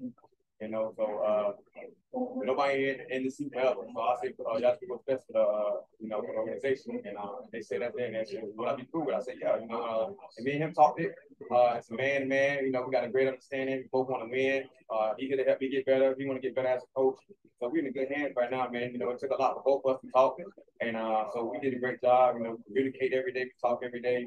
We're just trying to build everything going forward because at the end of the day, we want to win. That's his main goal. That's my main goal. So we'll continue to keep building it. And there's another part I wanted to play here. It's not really. It's a great understanding. We both talked it out. Like I said, as a man, we both got we a man, I'm a man, so we kind of just like asking like, hey, we respect each other enough to put everything aside, yeah. So I hope that came across clear for everyone. Slay is going to put aside his differences because obviously he knows Matt Patricia is a great defensive mind, and Slay is not the slightest selfish. He's not selfish at all. So right. Bringing Patricia in as a defensive mind, especially going from Jonathan Gannon, fuck you, buddy. It just helps so much. We got Sean Desai, defensive coordinator, him being able to pivot to Matt Patricia and just be able to pick his mind, especially about that AFC East division that we're going to have to go against. There's a lot that Patricia is just going to be able to give insights into, as Patricia has spent a lot of time in the AFC East and, of course, the NFC North. So there's just a lot that he knows, and he's a wonderful mind. Bill Belichick tree. Bill Belichick teaches you just enough to be great with him and not better than him. But yeah. So I'm glad Slay was able to put that to the side as a man, first of all, because they had some major differences, which played out perfect for us. We got an elite cornerback, and I hope he's able to retire with us. But it's a tremendous asset. He has him and his wife both, bro. I mean, like, shout out, of course. I'm sure it's been noted. Her banana pudding's like trademarked at this point. But what's real cool, man, and I don't know if a lot of y'all know this. We've probably spoken on it a little bit before, but she goes out to the tailgates, bro, and brings her banana pudding out. She'll bring stuff out. She always has giveaways going on her stuff. She's giving away tickets. I mean, my Darius Slay signed helmet is sitting in my trophy case right now, with our football from when we were up here in Minnesota from the Eagles Patriots Super Bowl, amongst other things that I have in there. But they have just been a huge. You nailed it. Just an asset to the city. What a great move bringing him in. You know, a lot of flack was caught, a lot of flack was said, and even by the man who we're currently discussing. And how great to see that both of them put their differences on the side for the betterment of the team. And just another reason right there, man, why like I told you, just a real, I'm excited. I'm ready for kickoff. I wish it was next week, man. I'm ready to get this stuff on the road. I got a real good feeling about this team this year, bro. It's probably one of the most anticipated seasons since Terrell Owens came to the Eagles. So we're just ready to get this kicked off, man. Wonderful thing about that is first game of the preseason kicks off in 11 days, where we go to Baltimore and see the other Dirty Birds, and the Baltimore Ravens will be playing there. So we're getting some football very soon. Even do though you think Jalen takes a snap? I could really foreseeably see a bunch of marquee guys not playing a single snap in preseason. You know, it's only week 3 that the starters may see something, and that's against the Colts. So against the former offensive coordinator turned head coach. That's going to be at the Link August 24th, 8 p.m., where the Colts come and visit us. Maybe one series, just, you know, to kind of get them going. That's all we're going to see. Other than that, we're going to see a lot of Marcus Mariota. And I'm excited for that. Now, like we had touched on earlier, didn't really go into the full effect. There's a lot of flack coming out towards him in camp. Thrown a few interceptions, a couple today. Shout out to Kayvon Wallace. It sounds like he really had a good day at camp today. That's much needed. Slide note there, it does sound like Reed has held down the safety spot. The other safety spot has kind of been a rotation. There's been a different guy getting first team reps every day. The guy who gets the majority, it was Edmonds at first, but it sounds like he's not getting as much. I do see in a lot of the where they're talking about a nice catch was made. It sounds like it's on him a lot. So of course, you know, there's the candidate we talked about, somebody that might not make the team. But yeah, back to exactly what I was talking about. You know, excuse me, man, I got choked up there for a second. Gosh, what was I saying? Back to the original point. You know, it's just that the defense, or I'm sorry, Marcus Mariota has looked very, very terrible. Whether that is because our defense is very good, there's also been some rumblings about our second string offensive line really having some issues to start out camp. Again, is that because of the depth of our defensive line? Our defensive line is going to make a lot of teams look bad. So, you know, is Mariota really having that bad of a camp?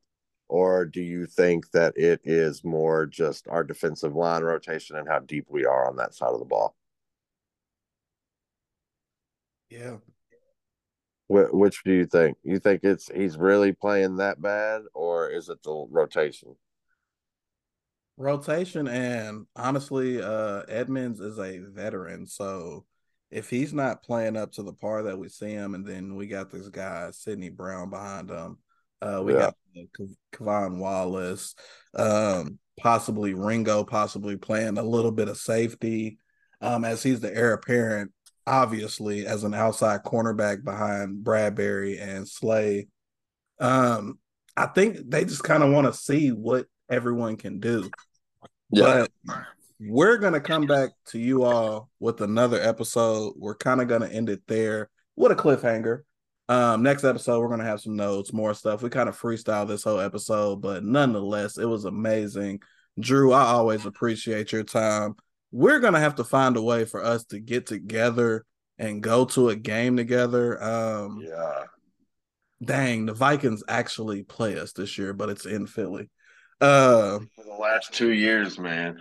I tell you what, man, we had a pretty good month this month, man. We're trying to have an even better month this month. It has been especially since it's linked now, a little known fact. I mean, some of you might say that makes me a little less of a fan. I certainly don't think so. I have not been to a Philadelphia Eagles game. Hey man, what's up? What's happening? You already know who it is and what it is. It's your boy Nephew Q, but I need everybody listening to the sound of my voice to do me a favor one time for the one time. Make sure you go like, share, and subscribe to the YouTube channels KY Beyond the Game, Conversations with Q, and Spoken Minds. But if you can't sit down and watch us on YouTube, don't worry, we got you covered. Make sure you download the podcast on all major podcast streaming platforms because underneath the Beyond the Game umbrella, we got a show for everybody. If you want to know what's going on in society, culture, entertainment, sports, and everything in between, check out the Conversations with Q podcast. If you're a North Carolina fan, my dude Don J got you covered with the Heels Have Eyes podcast about all things North Carolina basketball related. If you're struggling in your relationship, want some relationship advice, or you just want to hear some daily talk about things going on in society, check out our He Said, She Said podcast. Fantasy football owners, hey, we got a podcast for you too with our We So KY Fantasy Football podcast that keeps you up to date with the best fantasy football league in America. Well, not just America, the world, and also keeps you up to date with what's going on in the fantasy football world. Hey, if you want a show about entertainment and sports, we got you covered with the Spoken Minds podcast hosted by Chris Jones and Ike Byrne, talking about sports and entertainment in a way that you've never ever heard before. But hey, we got you covered on the NFL tip as our guys Don J and Drew hit you up with the Infinity Link podcast, a show about all things Philadelphia Eagles related. BBN, we ain't left you out either. We got the I Rock UK Blue podcast hosted by Bravo and Rich the Bull that keeps you up to date with all things going on with UK basketball related. If you're an NBA fan, don't worry, we got you covered with the Fast Break podcast as my guy KJ and myself keep you up to date talking about is LeBron gonna retire, what's Victor Wembanyama gonna do, and will Zion Williamson ever play for the New Orleans Pelicans? But hey, all this you can check out. Make sure you download all the podcasts underneath the Beyond the Game umbrella. We got more shows coming in the future, so keep it locked and let's get back to the show. Yeah. Welcome back, guys. It's your boy Drew. My bad. As you know, I got a little long-winded when we were kicking things off. We was leaving things off. I was letting y'all know I have never been to a home Eagles game. I've been to a couple away ones up here in Minnesota, once as a kid, and I wish I would have got to make the one up here, the big one for the Super Bowl, but unfortunately can't claim that one either. But yeah, man, real interested. Me and Don even were chatting a little bit about it. We got a goal in mind. We are going to get ourselves to an Eagles game. We will do a before show for y'all and an after show after the game. Bring a little something spicy to the podcast for you guys. What you got for us today, my boy Don? To kind of continue on, we was going to end it, but we're going to do a little extended Snyder's cut. To dive like right back into it, we have a lot of people on this team to keep happy. Not only from like the playing time aspect, which I think everybody has a little selflessness in them when it comes to that as far as rotating, because obviously it keeps our older players fresh. Those new guys get going and they bring a jolt to the team. Youth always brings a jolt to a team, especially a veteran team like we have. I think we're like right in the middle. We're not the oldest team. We're not the youngest team. We're like right smack dab in the middle where we're not rebuilding. We're still very much in contention. We have some players at key positions who we can look at as kind of like next in line to be our Fletcher Cox, our Hassan Reddick, our Derek Barnett per se. And heck, we even have we have a cornerback in waiting in Kelly Ringo as the outside cornerback at least.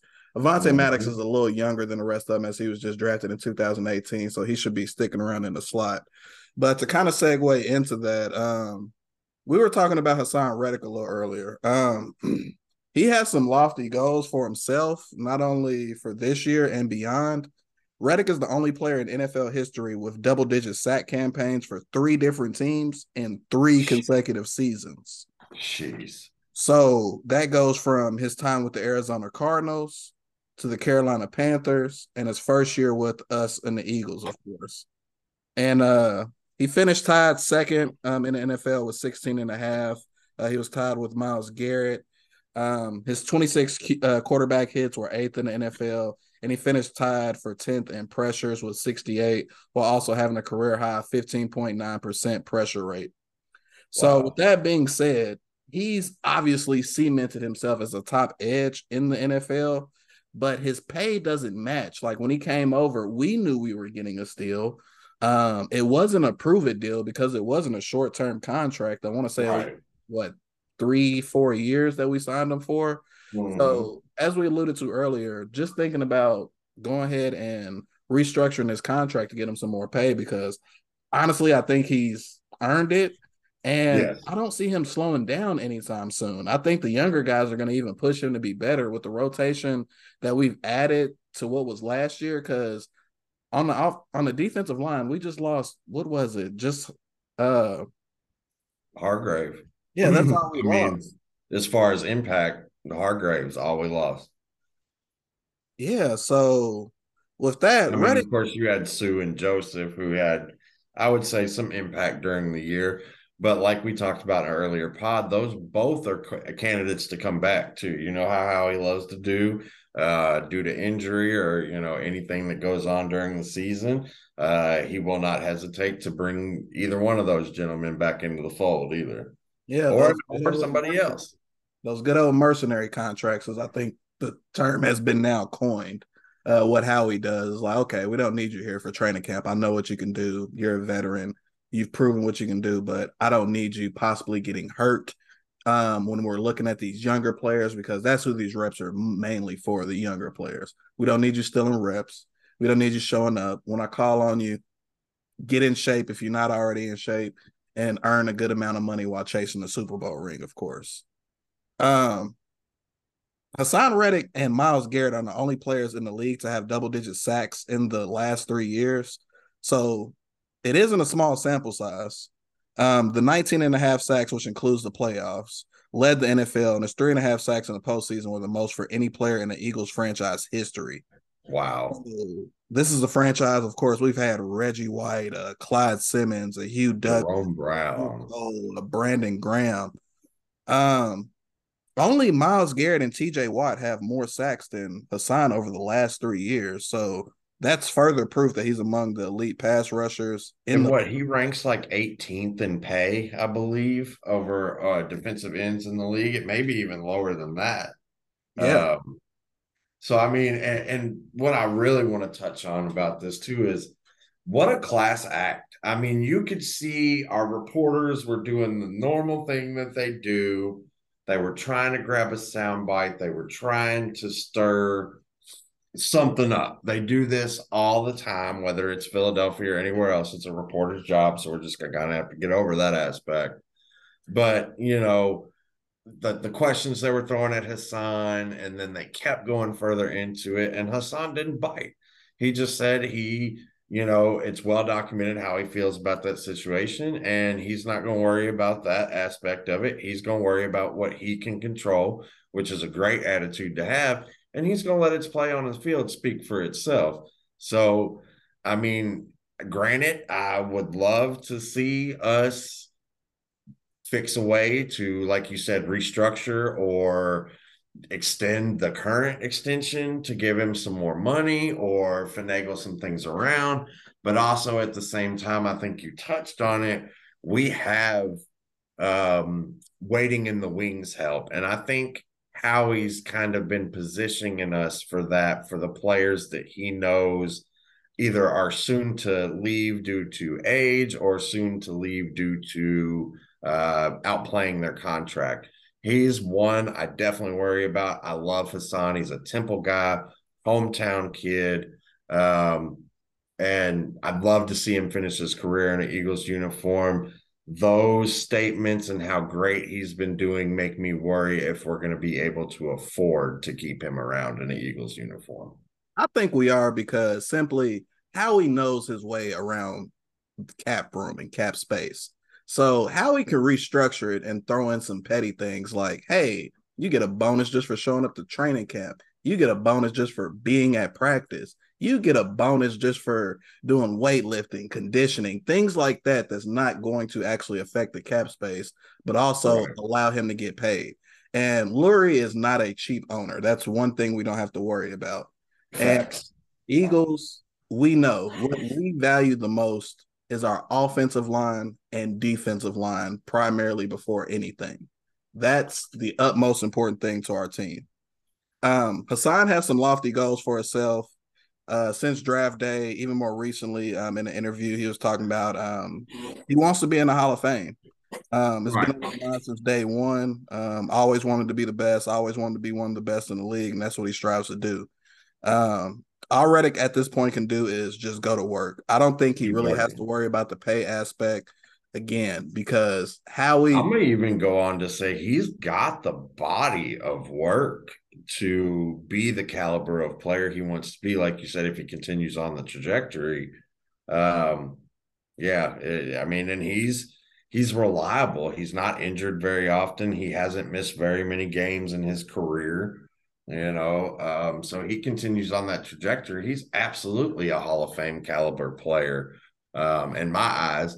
I mean, I would venture to say, yeah, I'll say it. I know it's a little biased because, of course, we're Eagles fans, but he's got to be the most underrated defensive player in the entire NFL right now. As far as, you saw where he was ranked this year on all the little defensive end rankings and stuff like that. And like you said, this man only trails Myles Garrett and who else? Myles Garrett and TJ Watt. TJ Watt. Only trails Myles Garrett and TJ Watt, the dudes who are looked at as definitely top two or top three, not number three in their position. And Parsons gets thrown in there. And I mean, honestly, that's who I think the overrating goes to, because if you look at the numbers, you can argue with our defense and being stacked and whatever it was. He put up better numbers than Parsons last year. That's just the facts of it. He had more sacks. I think he had more tackles, more forced fumbles, more fumble recoveries. I mean, across the board, he outperformed Micah Parsons last year. And to be ranked lower than him is disrespectful. Yeah. Even looking like at something as petty as like Madden ratings. Just pulled up the Madden 24 ratings. At his position, he's ranked 4th in overall wise. You got Max Crosby ahead of him, TJ Watt, Joey Bosa, and then right at number 4 is Hassan Reddick. Technically, he's a left outside linebacker, but cemented with us, he is a edge rusher. He's very rarely actually standing up, I should say, or off of the line of scrimmage. We want him down on the line. He's a 3-4 outside, but in a 4-3 scheme, he's a defensive end. Yeah, I mean, and that's just as simple as I can put it. You're not. And I'll be interested to see what Desai does and his philosophies and his changes on things. You heard Gannon say a couple times last year that maybe had we not dropped him back into coverage so much, Hassan would have had more sacks. Think about that. He was close to the NFL record for sacks in a year. Not all the way close, not just 1 or 2 shy. But, let's say he played in coverage even 30 or 40% of his plays. You put him back down on the line in those plays, how many more sacks do you think he comes up with? I think he's pushing that NFL record if you put him down there the entire time. Yeah, and I think just to see what Desai does. Yeah, and I just think from a defensive philosophy, just trying to think in the mind of a defensive coordinator. I am not a defensive coordinator by chance. I'm pretty good with like alignments and kind of spotting out like what kind of coverage we in as a play breaks down. Right. But you don't always want to put him down, because then you become predictable. It's like, okay, he's just rushing the quarterback. I don't have to worry about dropping back or doing things like that. But like when you line him up on the line and then let's say he drops in coverage and then you have another rusher coming, stunts and doing things like that just makes it so unpredictable of what Reddick is going to do when you see him on the field. Just like people used to worry so much about Brian Westbrook. Where is he on the field? Locate where he is on the field and try to stop him from there. That's kind of how we do with Hassan. Like, okay, he might be lined up, but he doesn't rush 100% of the time. Majority of the time he does, but don't let that fool you. He can drop back, and he's athletic. He can cover. I don't think there's probably a single tight end that he probably can't cover, especially step for step. Some tight ends, such as like a Kittle or some of your bigger tight end threats, they might go up and like grab trouble over him, but we don't have to worry about someone beating him in like a flat foot race. Right. They're not going to be 10 yards away from him because they're that much faster than him, TJ Edwards. But, you know, and we did a lot of 5-2 fronts last year. I think that's one of the things that I picked up on most that was different about our defense from years past is we did a lot of 5-down linemen. And for those of you who don't know the football terminology, that's 5-down linemen with 2 linebackers is that 5-2 front that you're looking at. I know we went to that a lot later in the year, but really we kind of, and they still are talking about it up here, we really threw Minnesota's whole game plan off because we kept switching what formations we go in. Now, guys, I don't think you realize that's very rare for a defense to do that. Most of them, and now I'm sure it's coming along more in the NFL, but you have your mostly strictly 4-3 defenses, strictly 3-4. You don't see as many 5-2s, but they run it. I mean, when they run a formation, that's kind of what they run most of the time, unless they're getting into nickel or dime coverages. But as far as fronts go, teams are normally running the same one, I'd say at least 85% of the time. Last year, I don't think we ran the same front.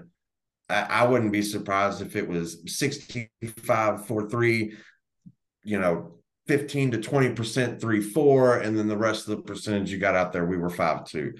We changed up a lot last year, and it confused teams. It's what helped make our defense as good as it was. And like you touched on, it really emphasized on okay, you have your A, B, C, or D linemen that you have to key on in the game. Where's Hassan at? Where's he lining at? And then it allows you to go find the weakness in an offensive line.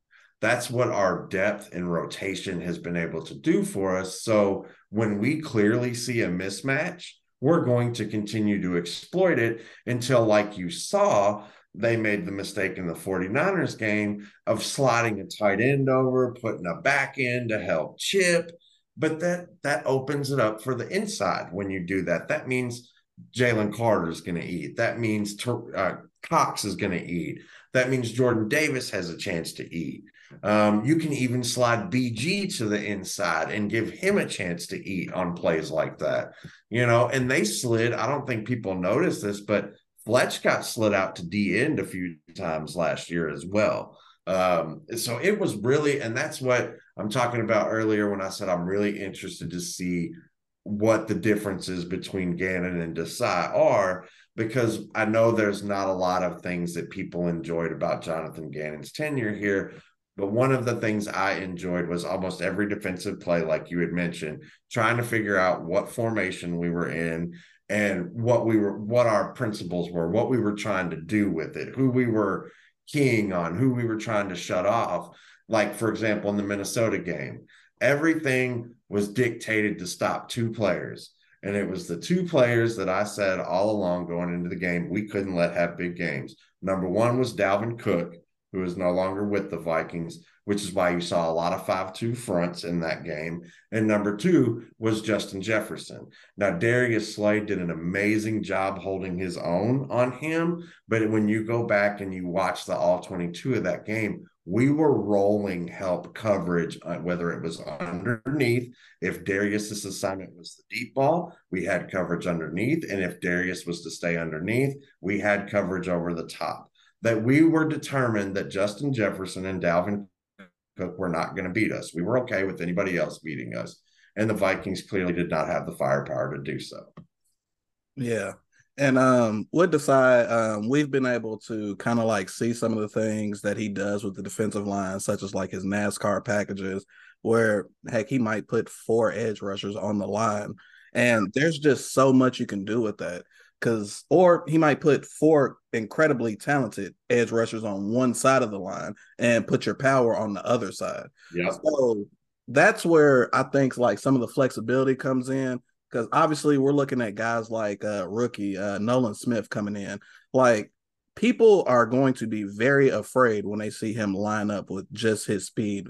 Kid ran what, a 4.3 as Right. an edge rusher, and that's amazing. So when you have him and like Hassan, imagine we line them up on the same side of the field, and then we have a Jalen Carter or Jordan Davis on the other side, or Fletch, whatever rotation. Or I mean, think about like a Josh Sweat. Now you can put them anywhere you want. This is just like the NASCAR type package. Yeah. Josh Sweat, Brandon Graham, Nolan Smith, and Hassan, all in that package. I mean, that is a hell of a little pass rush for any team in the NFL. And that's just one of the many combinations we can run. Derek Barnett is back. If he's healthy, if he's going to give us anything, he's going to factor into that. I think he would be one, from what I've seen out of the play from him over the years in an Eagles uniform, he would be one that a slide to the inside on some downs is going to help him. He has that strength. He has that physical ability to go up against your heavier guards instead of, your more agile tackles that you have out there. So, like you said, it is going to be so interesting, especially once I'm going to be paying attention a lot in the preseason, but teams are very vanilla on their playbooks in the preseason. So I'm ready for week 1, man, because I know we got Bill. We're going to Bill. It's going to be Brady night. It's going to be a lot of specialness in the air, and the Eagles are coming in town to wreck the party. And what I'm most interested to see is, if you've been paying attention to the news out there, number one, who's starting for the Patriots under center, but number two, if we can go on and get whoever that is out of the game by halftime. And no, I'm not talking about injury. I'm just talking about both of those quarterbacks, both Bailey Zappi, who was a Western Kentucky University alum, shout out to WKU, and both Mac Jones, who an Alabama alum, friends with Jalen Hurts, sat behind him for 2 years. I'm interested to see. They both have the tendency to see ghosts and get quick feet out there. So we go out there and hit them a few times early with whatever combination we're going to have. We're setting ourselves up very good for success in that game to make them force and throw bad interceptions and things like that. So yeah, it's real exciting to see what we're going to do on that side of the football. And I mean, think about that. It's super exciting for us. And then our offense is already, we talked about that earlier in this episode. We just have so many weapons. How are they not exciting?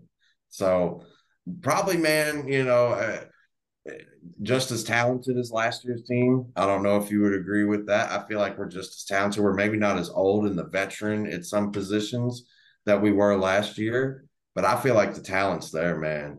And if there is a step back, I don't think it's going to be drastic. Real quick, though, just to pivot, I heard this question brought up the other day, so I wanted to pose it to you too. With the schedule the Eagles have, if we get off to a slow start, and by slow start, I'm saying 1-2, 0-2, 1-1, potentially, gosh, not really with our schedule, don't see it being that bad. But if we drop a couple games early, how concerned would you be about our season? I don't want to speak into existence, simply because, honestly, the first loss, looking at the schedule, just what it is, I didn't see a loss on our schedule until week 7 when we host the Dolphins. Yeah.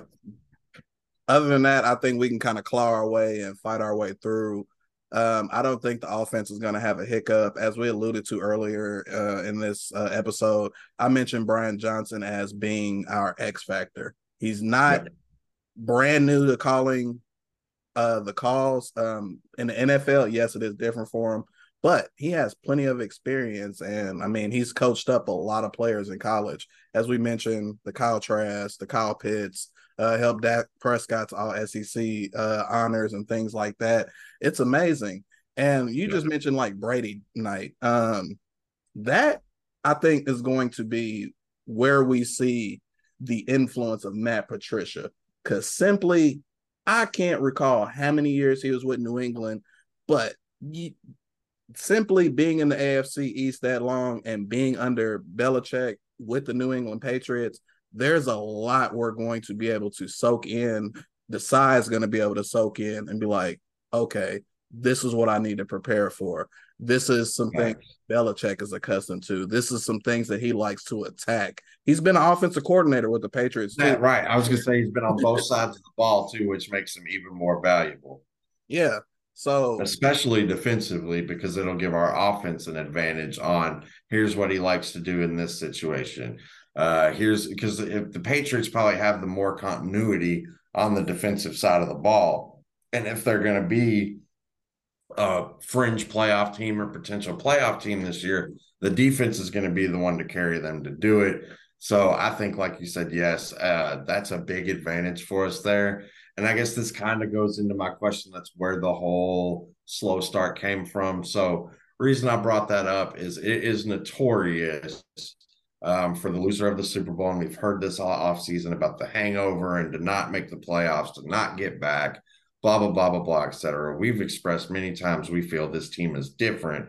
So as different as you feel we are, do you feel there will be any early season hangover from last year? Or do you think the way last year ended will catapult us in the first few weeks of the season because of our hunger? The hunger is going to catapult us. There's a lot of guys that's bitter from that Super Bowl loss. We've heard AJ Brown allude to it. We've seen Jalen Hurts lock screen, which he really didn't want that to come out because someone actually asked him about that. He was like, yeah, you wasn't supposed to see that. I'm not going to really answer it. You happen to see it. He's not going to mention where it came from or where the idea is, but we see where his is. We're not going to see any hangover or drop off from Jalen Hurts. Even if you look at like the previous training camp data, like his completion percentage is higher. He hasn't thrown a single interception this year, which is the first for him in training camp. A lot of guys are getting heavily involved from the Goddard with the most targets. AJ Brown, there's not much we have to worry about there. Smitty, he's just getting better by the second. And then now, which to allude to the running back room, Sirianni and Brian Johnson have been able to see what they can do with like a Swift, which kind of makes me scared of Rashad Penny, because if we think about it, if Penny doesn't pan out, as much as we've heard about Trey Sermon, if Penny's not going to be a threat in the passing game. He can catch the ball. Special teams was his forte when he first came in the league. He can do it all, but we're not going to make him do it all. He shed a few. He's lighter. He says he feels great, which is amazing. He is a little bit of injury prone, but he's never like had the same injury. It's just like some random BS that happens to him. Unfortunately. But like looking at our schedule, I mean, we got the Patriots, we got the Vikings, we got the Bucks, we got the Commanders, the LA Rams, the Jets, and then week 7 going to the Dolphins. I don't foresee us losing any of those games. And with the Jalen Ramsey uncertainty, I don't even think he's set to be back until like November, December. So he may not even be back for that game versus us. And just I heard early he returns, he could be back, but that would be like the very first week he would be available to be back. Yeah. And when you see an Eli Apple out there, even covering Quez, it's just going to be, yeah, we're attacking you. We're attacking you. We'll be doing, instead of trying to find the defensive playmaker, we'll be, where's Eli at? That's where we're going to attack. And I mean, you've seen Sirianni's willingness to, I mean, he doesn't make football harder than it has to be. If there is a flat out weakness out there, he is going to continue to attack it until you stop it, whether it's on the offensive or the defensive side of the ball. If there is a mismatch, he is going to attack it until you make him stop. And I've enjoyed that about his coaching for the first couple years with the Eagles. People used to get upset. I mean, because you'll see us run the same play 2 or 3 times on a series. And maybe we throw a little wrinkle in and run it to a different side, or we got a look that we wanted one time, so we're going back to see because, nobody's perfect and reads get missed and things like that. So you'll see him, okay, hey, we missed a wide open Goddard on this read. Let's run it again and see if he's wide open again. Jalen, if he's open, hit him and get him the football. It's just the continuity, and what I like the most is they're all on the same page. People made a big deal last year, and we saw how big of a deal it ended up being for Jalen to have that continuity with the same offensive coordinator. Yes, Shane Steichen is gone. Technically, we have a new offensive coordinator. I don't count that, man. This man has known him all his life. He was there last year. He was very instrumental in his development last year. So I look at it as year 3 of Jalen Hurts in the same system. And that's something And that he he's never unfortunately, had that. yeah, didn't get Never it all through since college. never. He's Yeah. never had that. And And honestly, going back to your question about the schedule, I honestly think we can go into the bye 9-0. Week 10's our bye, and week 11, then we travel to Kansas City. And winning in that that's when shit gets real. winning in Kansas City is hard. Their fan base is amazing. I'm not gonna Kansas City better sign Chris Jones back, or I'm gonna be a lot less worried about them this year too. I definitely understand you there. I definitely feel like we can go into that bye undefeated, especially with the Jalen Ramsey, him coming back and that being his first game. That's a tough first draw for you coming back. Right. Injury. Welcome back. You can cover Smitty or AJ. Take your pick. I think even if he was close to being ready, that's not necessarily you want to bring a guy back from an injury like that too. They may hold off. I don't know who they play the following week. It could be another dynamic receiver, but I don't think he's going to see too many with the firepower that we have. And I know you've heard Randy Moss has come out recently and said he thinks that this is absolutely the best wide receiver duo, bar none. He thinks maybe the Bengals boys are a close second, but he doesn't think that as far as overall talent, there is 2 wide receivers in this league that are better than Smitty and AJ. And I agree. I said at the beginning of the offseason, and I'll keep saying it until somebody proves it wrong. Yeah. So schedule wise, I think we're a good look. I believe that what we've seen from Swift, I think he's going to get a lot more carries. Kenny Gainwell, Kenny G. Of course, we trust him running in between the tackles as we've seen during like our playoff run where we kind of thrusted him in. It kind of makes you wonder about Boston Scott in a way, but I know there's 2 games for sure we can count on him to do something. Um, which is the Giants, of course. Not sure what it is when he sees that blue, red, white, and blue. And Nick's going to give him the opportunity. Yeah. and like I mentioned, that's what we love about Nick.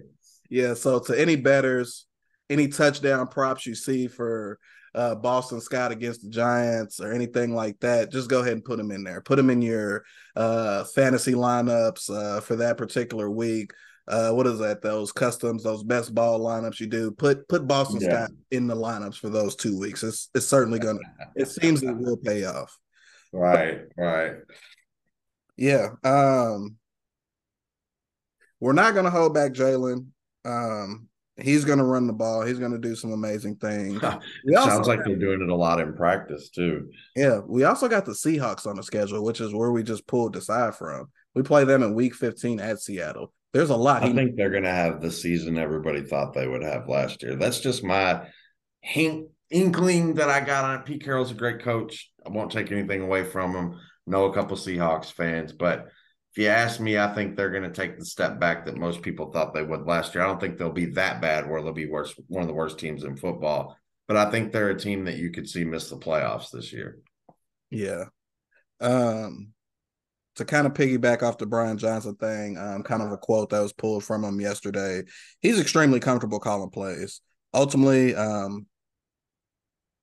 we're executing a vision that we have for the offense throughout the course of the week, being here the last 2 years, understanding exactly how things are operated, understanding exactly how Coach Sirianni wants things done.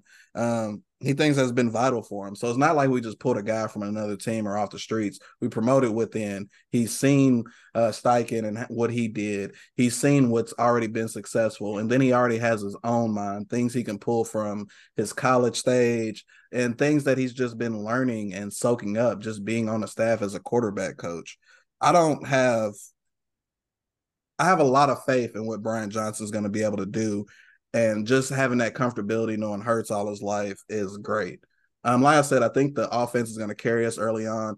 But what's scary is honestly, I don't think we're probably going to repeat the sack production, but our defense overall could be better than what it was last year, especially against the run. We know that was an obvious weakness. So if the offense gets going as we expect it should, the defense can kind of just pin its ears back and go after the quarterback. That makes life for them a lot easier. So yeah, when we're rushing the quarterbacks, we got those quarterbacks with happy feet. That's going to make the cornerbacks' job easier. That's going to make the safeties' jobs easier. And we're not sure at the safety position, especially one of them.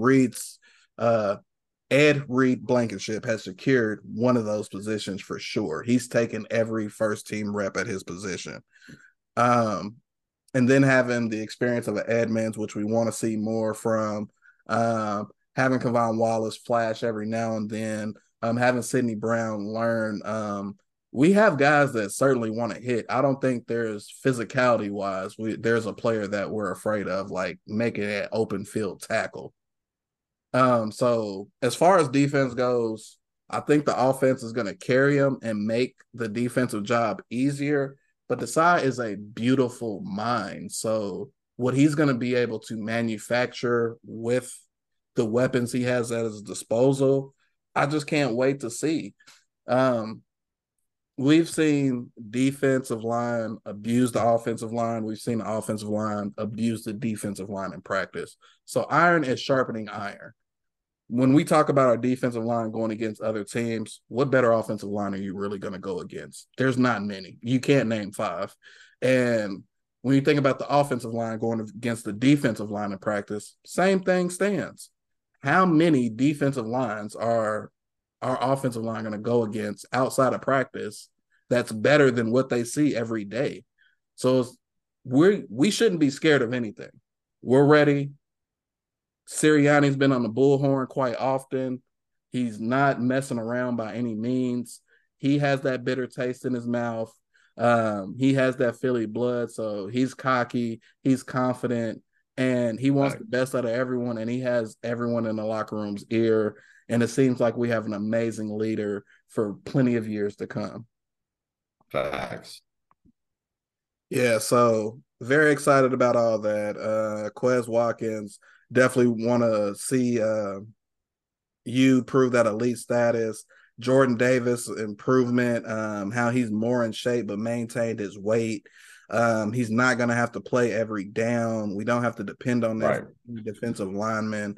So honestly, it's like for offensive coordinator Brian Johnson and defensive coordinator Sean Desai, it's like walking in a candy room. It's like, what am I going to pick up today? What am I going to do this week? I don't have to depend or do the same thing week in and week out. There's so much I can play with, and there's so much to discover of what these guys can actually do. And I'm not afraid to actually be creative and let them do some different things. Because as I said, imagine how tough that makes us in film study for the opponents preparing for us when we don't have to do the same thing, or we can, like I mentioned a minute ago, add a wrinkle to a play to add an element. And I mean, you have to defend 3 or 4 different elements of the play.